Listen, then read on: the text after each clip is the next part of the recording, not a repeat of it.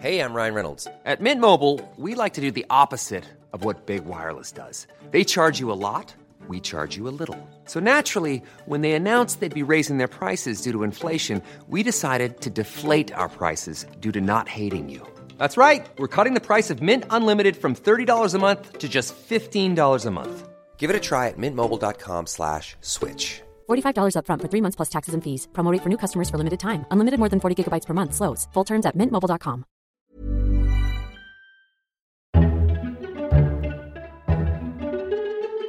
Welcome to FT Politics, a weekly podcast on British politics from the Financial Times.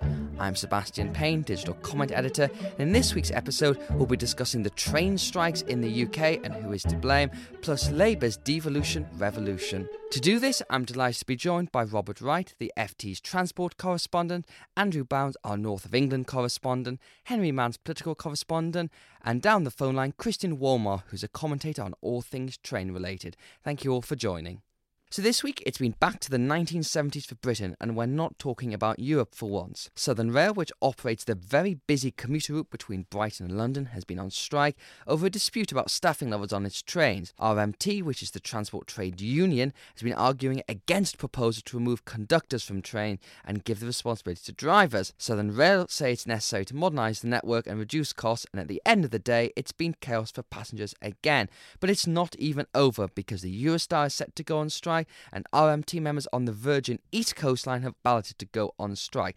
So Robert Wright, it's all a bit of a mess at the moment. How much of the strike is about the RMT trying to cause trouble against the new government, do you think, versus a genuine safety concern here about the Southern Rail link?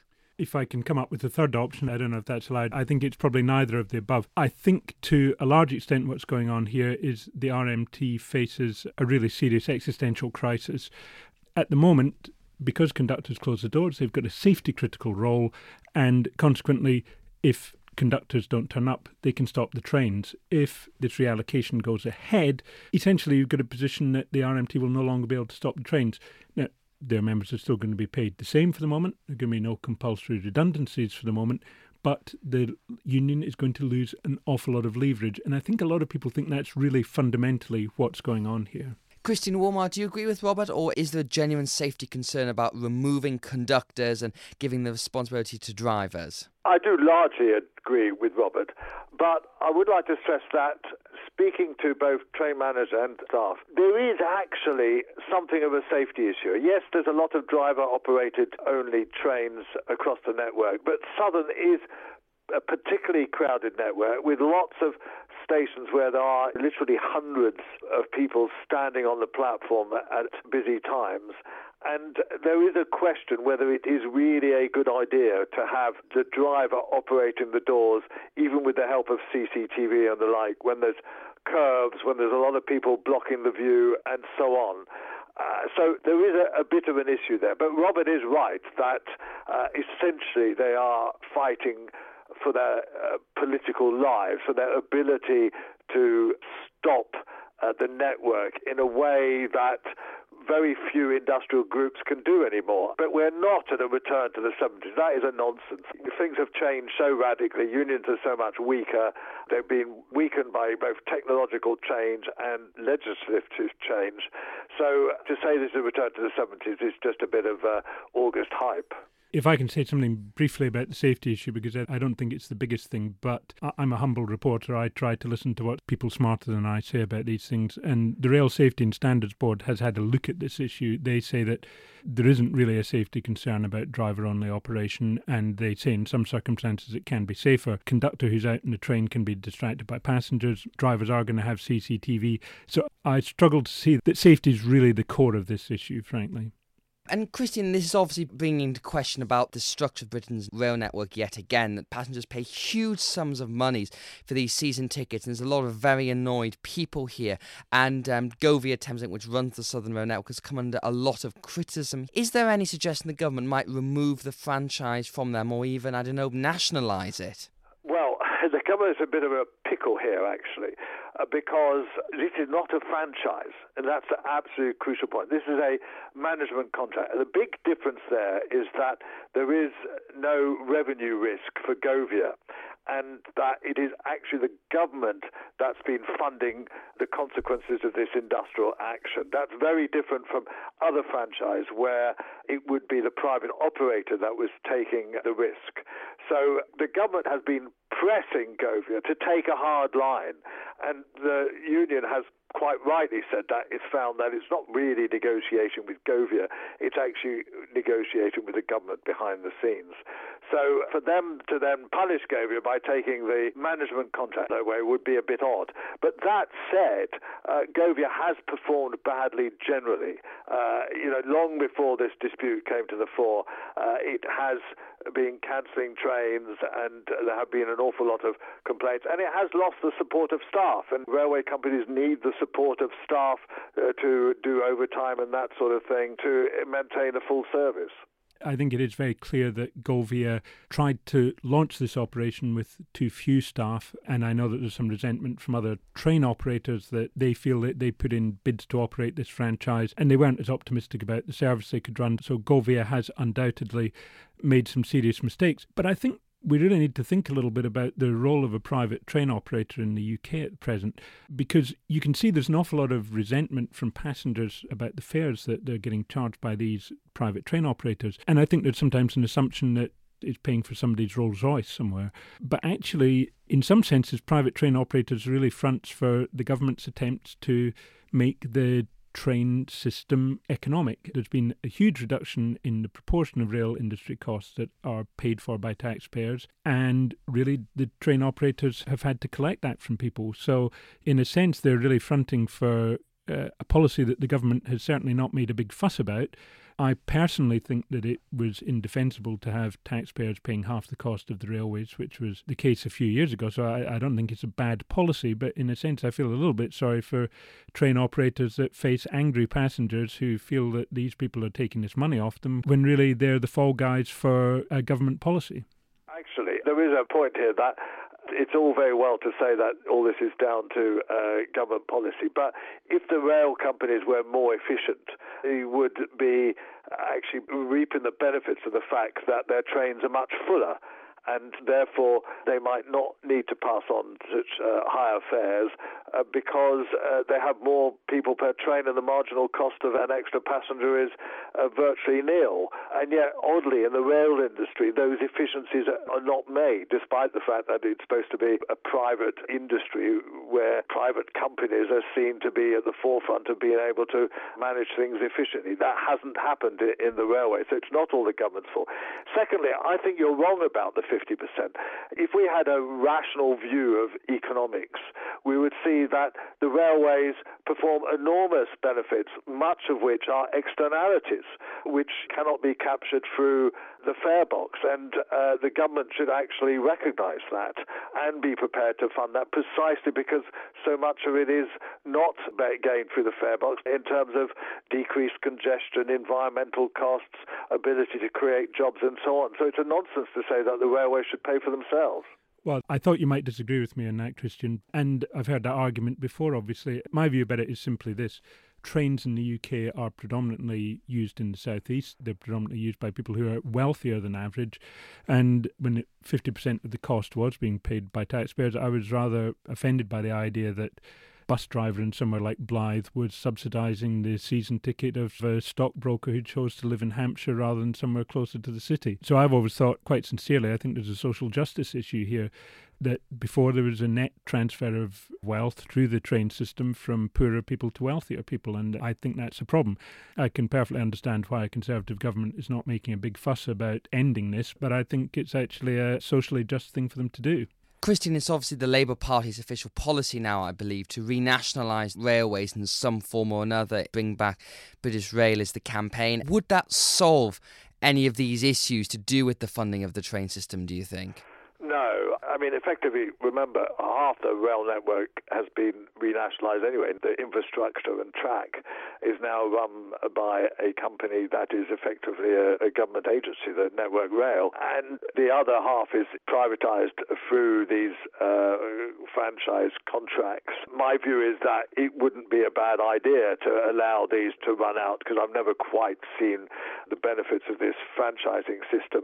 But It's not going to save astonishing amounts of money and enable a completely different approach. It might save a bit of money, and I think it would. I think the idea of separating track and infrastructure was always a complete mistake and is the wrong way to run a railway. But, it's not a panacea. And the Labour Party has supported this, but hasn't exactly said how it would happen, because if a Labour government, by any amazing chance, which doesn't look very likely at the moment, came to power next year or in 2020, whenever the next election will be, it would find that it will take many years for these franchises to come back in-house and create a nationalised rail network. It wouldn't be able to afford to pay compensation to these people. So it's not something that I think should be very high up on the Labour Party's agenda. I think they should concentrate on improving bus services, having more local say over transport, reducing the impact of car use and so on, and not thinking that rail renationalisation would be the solution. And finally, Robert, just on these other strikes that may be happening, the Eurostar one in the Virgin East Coast, are they set to go ahead, and is there any prospect at the time of recording that they may get cancelled? The Eurostar strike is coming very close. It's due to start on Friday.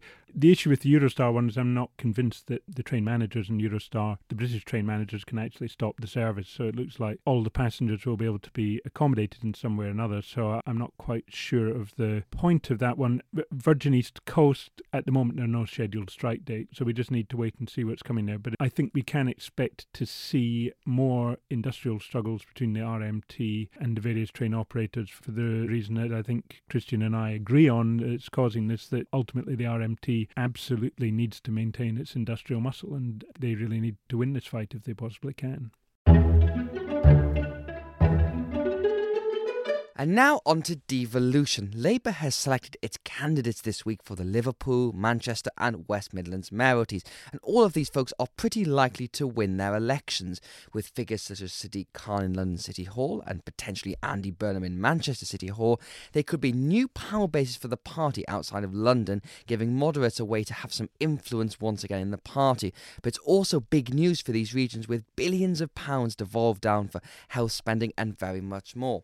So Andrew, what did you make of the choice of candidates to begin with? Andy Burnham in Manchester, and Steve Rotherham in Liverpool, and Sean Simon in the West Midlands. Well, very interesting. All MPs or former MPs. So the local councillors who very much argued for devolution, negotiated the deals and got the powers, then got passed over when members actually voted on candidates. And do you think that was sort of unfair in a way, or did they want big names to represent them, to be Boris-like figures, or was this just party manoeuvrings to give Andy Burnham a way out of Westminster? I think they did want big names. I think name recognition was a huge factor, and I also think that the successful candidates, at least in Liverpool and Manchester, campaigned very much as the voice of the regions around the edge of the city centres. The city centres have done very well in recent years, and these guys posed as sort of champions of the towns around the edge that have been left behind in some of the economic regeneration that's gone on. So Andy Burnham's obviously been very vocal in campaigning. I will represent Manchester. I will get the best possible deal for Manchester. What did Steve Rotherham campaign on? He's Jeremy Corbyn's PPS and seemed to be a lesser figure in this. Maybe that's because people look to Manchester more as the heart of the northern powerhouse. It's certainly true that Manchester has the greater powers. Manchester is the one that's getting the £6 billion devolution deal, which includes health and social care, so putting those two things together. And I think people thought Andy Burnham, as a former health secretary, although he opposed the deal at the time, could be somebody that could help that happen. Liverpool has around £1 billion in investment funds coming in, and I think Steve Rotherham is a local guy who's been a councillor, been an MP, fought for the Hillsborough families. So I think he very much was seen as somebody rooted in the community who would fight the Tories. There was an element of that as well. And these deals have been built on collaboration with the central government because they've had to negotiate. And then the campaigns have been very much dominated by Labour versus the Tories. And I'm the guy who can speak up for your area and tell Downing Street what it should be doing. Because this is the quite odd thing, Henry, that George Osborne worked with Labour leaders to create these deals, particularly in Manchester, but they're now faced with the prospect of having Labour mayors who are going to have probably quite different agendas to, say, a Conservative or an independent mayor now. What's that going to mean for these moderates in the party? Because if you're someone like Andy Burnham, who has served under Jeremy Corbyn, but is now going to start creating his own power base in Manchester with his own people and his own voice. And I think there are some people who see this as a way out for moderates who have felt stuck in Westminster with the whole Corbyn thing going on at the moment. Yeah, it's probably a good career move for Andy Burnham. Let's look at the problems facing the Labour Party. And one of them is that it's seen as a very Westminster-centred party that's lost touch with its working class support, particularly in areas such as the North, Wales, etc. If it can put heavyweight politicians into regional government, even if they've had previous lives as MPs and special advisors, it can start moving to a position where it's not seen as a party of Westminster anymore. These people start lobbying on behalf of certain regions, they become advocates, they become people who challenge central government.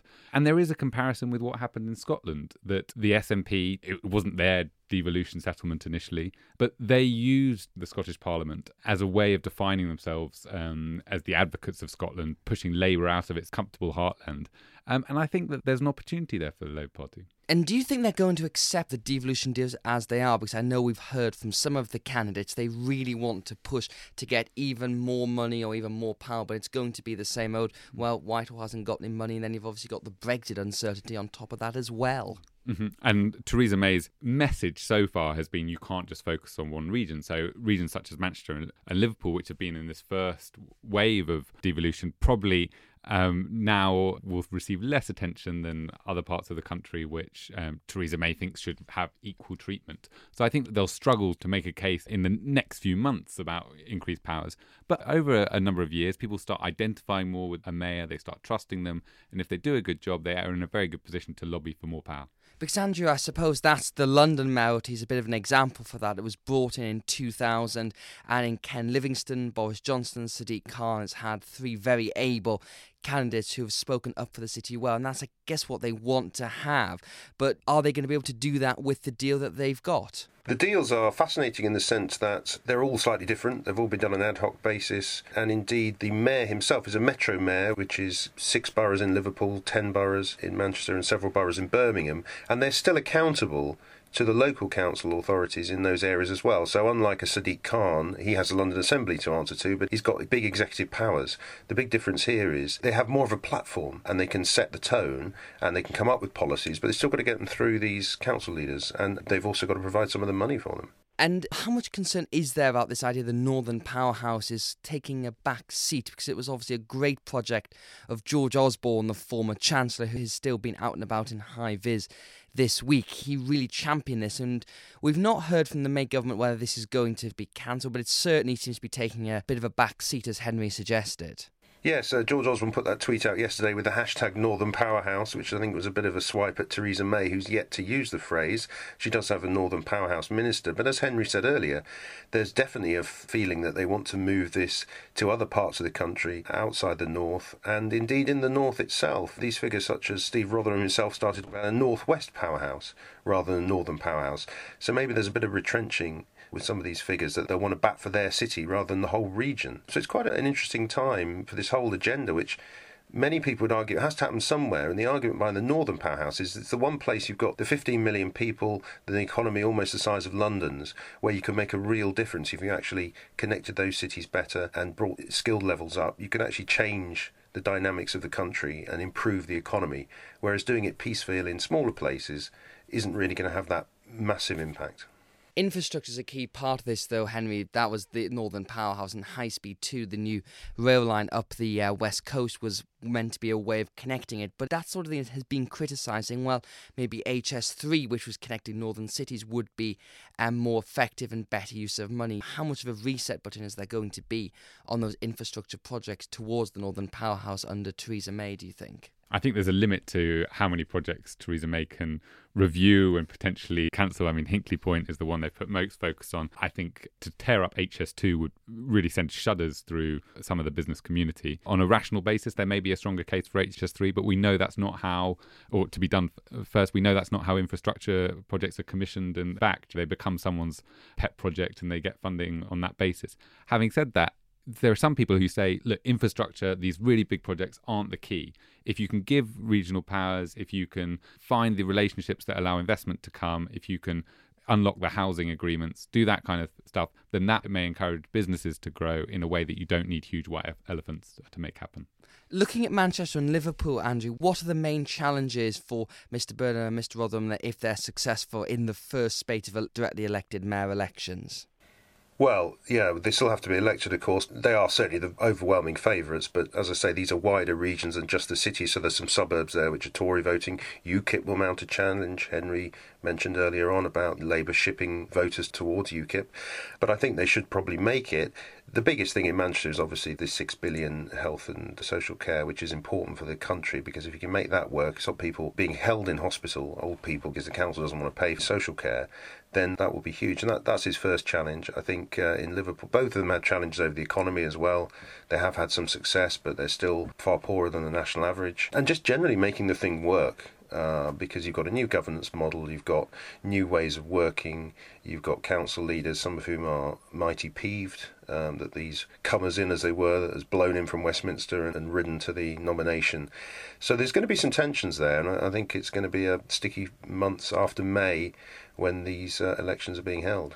It'll be interesting, finally, Henry, to see how these figures work, because obviously Mr Burnham, who's the most well-known, is very well-known on a national stage, having served in the cabinet and senior positions, and a lot of the media is still very London-centric. A lot of political reporting is done out of London, and this certainly seems to shift away. And I remember someone who was slightly critical in government of the devolution agenda said, because local media has been decimated, but particularly local newspapers, this has an accountability problem, and it's going to need some kind of rebalance, that you've got all these powers devolved to down to local levels. This adds a greater responsibility on local councils, local media, to make sure these people are not just getting away with whatever, but obviously they're going to be keen to keep a national reputation as well. So there's a bit of a balance there for them to strike. Mm-hmm. And David Simon, the American writer of the TV show The Wire, said this is going to be a great time for corrupt local politicians in the US. So this is a global problem. I mean, the big BBC presence in Manchester, there is a tradition of local newspaper journalism there which is pretty strong. I think there will be accountability problems with this whole project of the Northern Powerhouse because it's been so vague in what it means. So exactly what are we waiting for? Well, we know a couple of rail links, but we don't know in detail what we're expecting. As Andy says, these devolution deals across the country are very ad hoc, so it's hard for people to grasp exactly what powers there are and exactly what commitments funding was made.